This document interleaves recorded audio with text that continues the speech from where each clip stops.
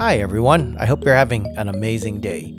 If you've been looking at the news last couple of days, you may have seen somewhere where the CEO of a financial startup called Better.com laid off 900 people over a Zoom call. And I'm going to tell you, it's a lesson in emotional intelligence, but it's not the one you might think that it's obvious, which is you don't lay off 900 people on a Zoom call. So what are the details? So the CEO of Better.com, a guy named Vishal Garg, he got several hundred employees on the Zoom call on the afternoon of December 1st. And this is where he announces to them that they're going to be let go. And the layoffs impacted about 9% of the company's staff, which is about 900 people, and it would be effective immediately. Oh, and by the way, as it's reported in the news, immediately after the call, the employees' accounts, their login accounts just went dark. Their corporate accounts got shut down.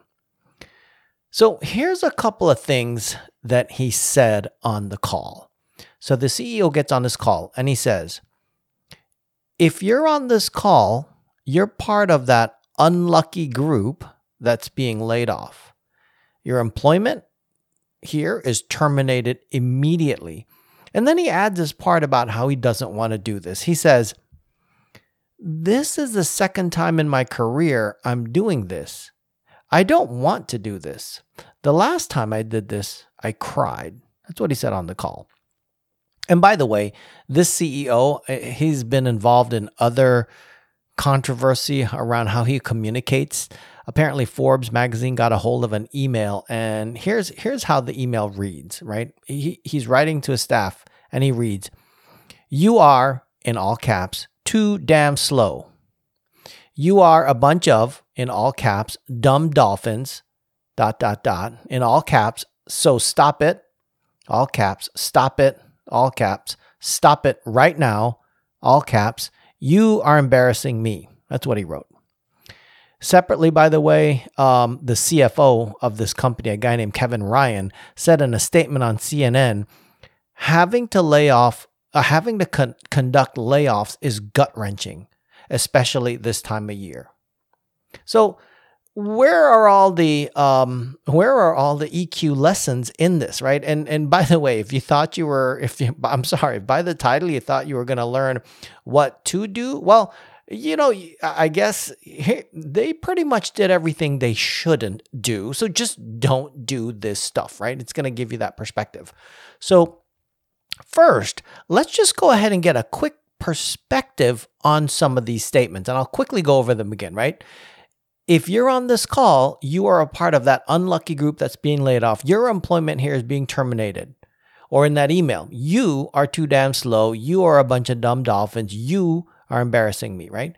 So all of those yous in those communication, there's nothing empathetic about that. It's about how they did something wrong, or something bad is about to happen to them, right? So the first EQ lesson is, stop blaming other people. Take accountability as the top leader of this organization about your failures. How did you run a company to the point where you had to have 900 employees laid off? Where in this speech did you take accountability for your failures, right? I don't believe it was existent. It hasn't been reported in the news, right? Let's keep going. He continues to write, "This is the second time in my career I'm doing this. I don't want to do this. The last time I did it, I cried," right? This is what he said on the call. And then he says, "You're embarrassing me," right?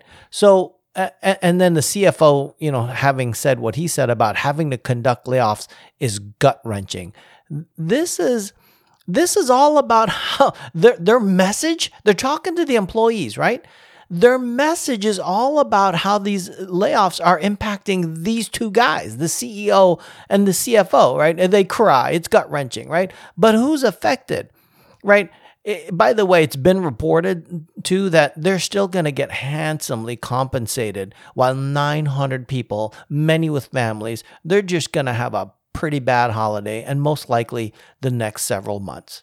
So that all said, let's go over the framework for emotional intelligence to kind of see where he went wrong. And as we go through this, I'm sure the minute I start talking about this framework, it'll be evident to you. The first thing, there's 4 parts of the emotional intelligence framework if you want to be better at emotional intelligence.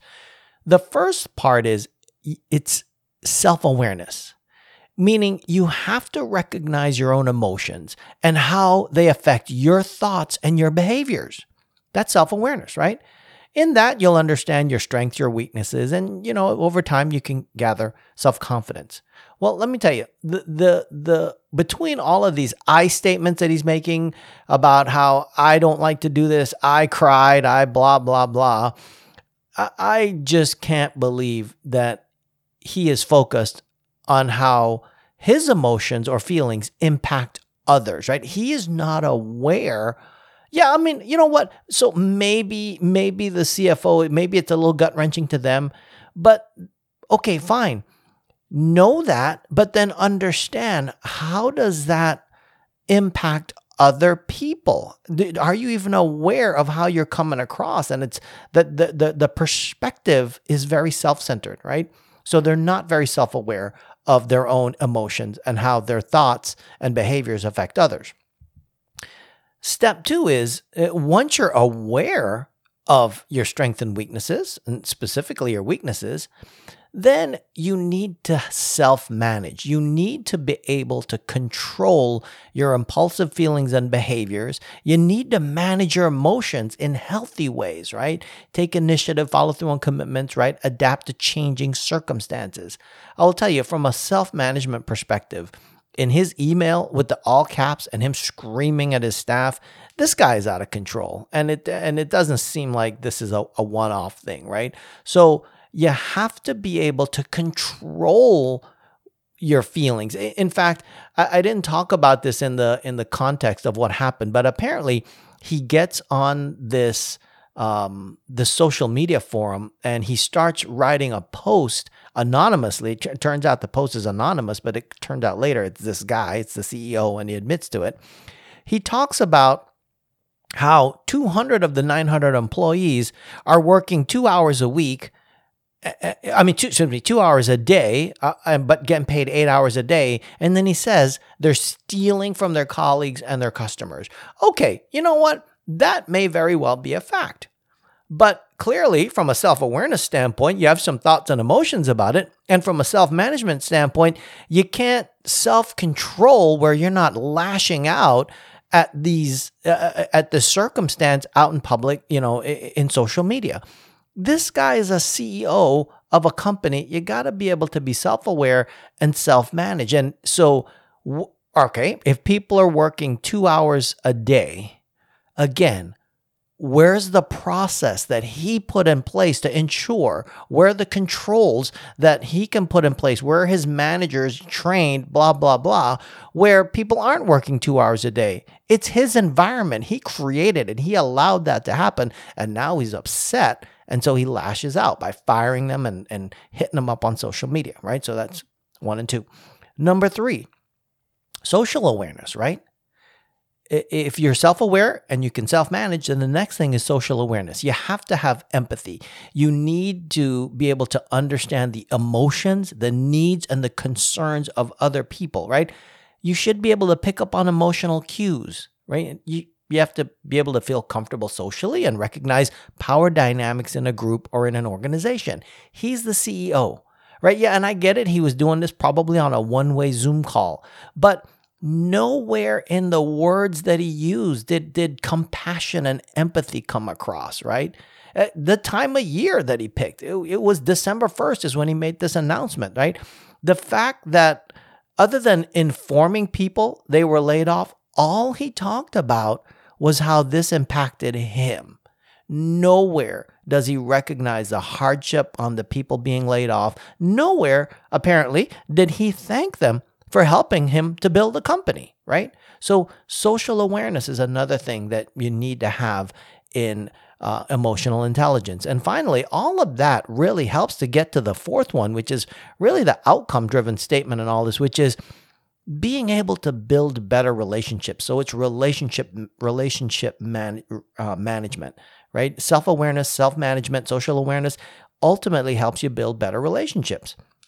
And that means that you know how to develop and maintain good relationships. You can communicate clearly. You can inspire and influence others. You can work well as a team, and you can manage conflict, right? That's relationship management.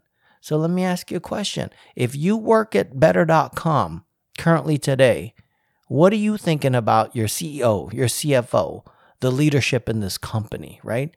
They just saw what happened and how it was handled. If you're out there looking for a job and you're a prospective new employee for better.com, are you going to be thinking about how they treated their employees? You better believe they're going to think about it, right? So even though this guy may have been thinking, I'm laying off 900 people, I'll never see them again, I can talk to them any way I want.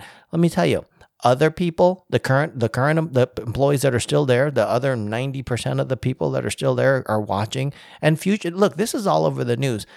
A lot of people know about what just happened, right?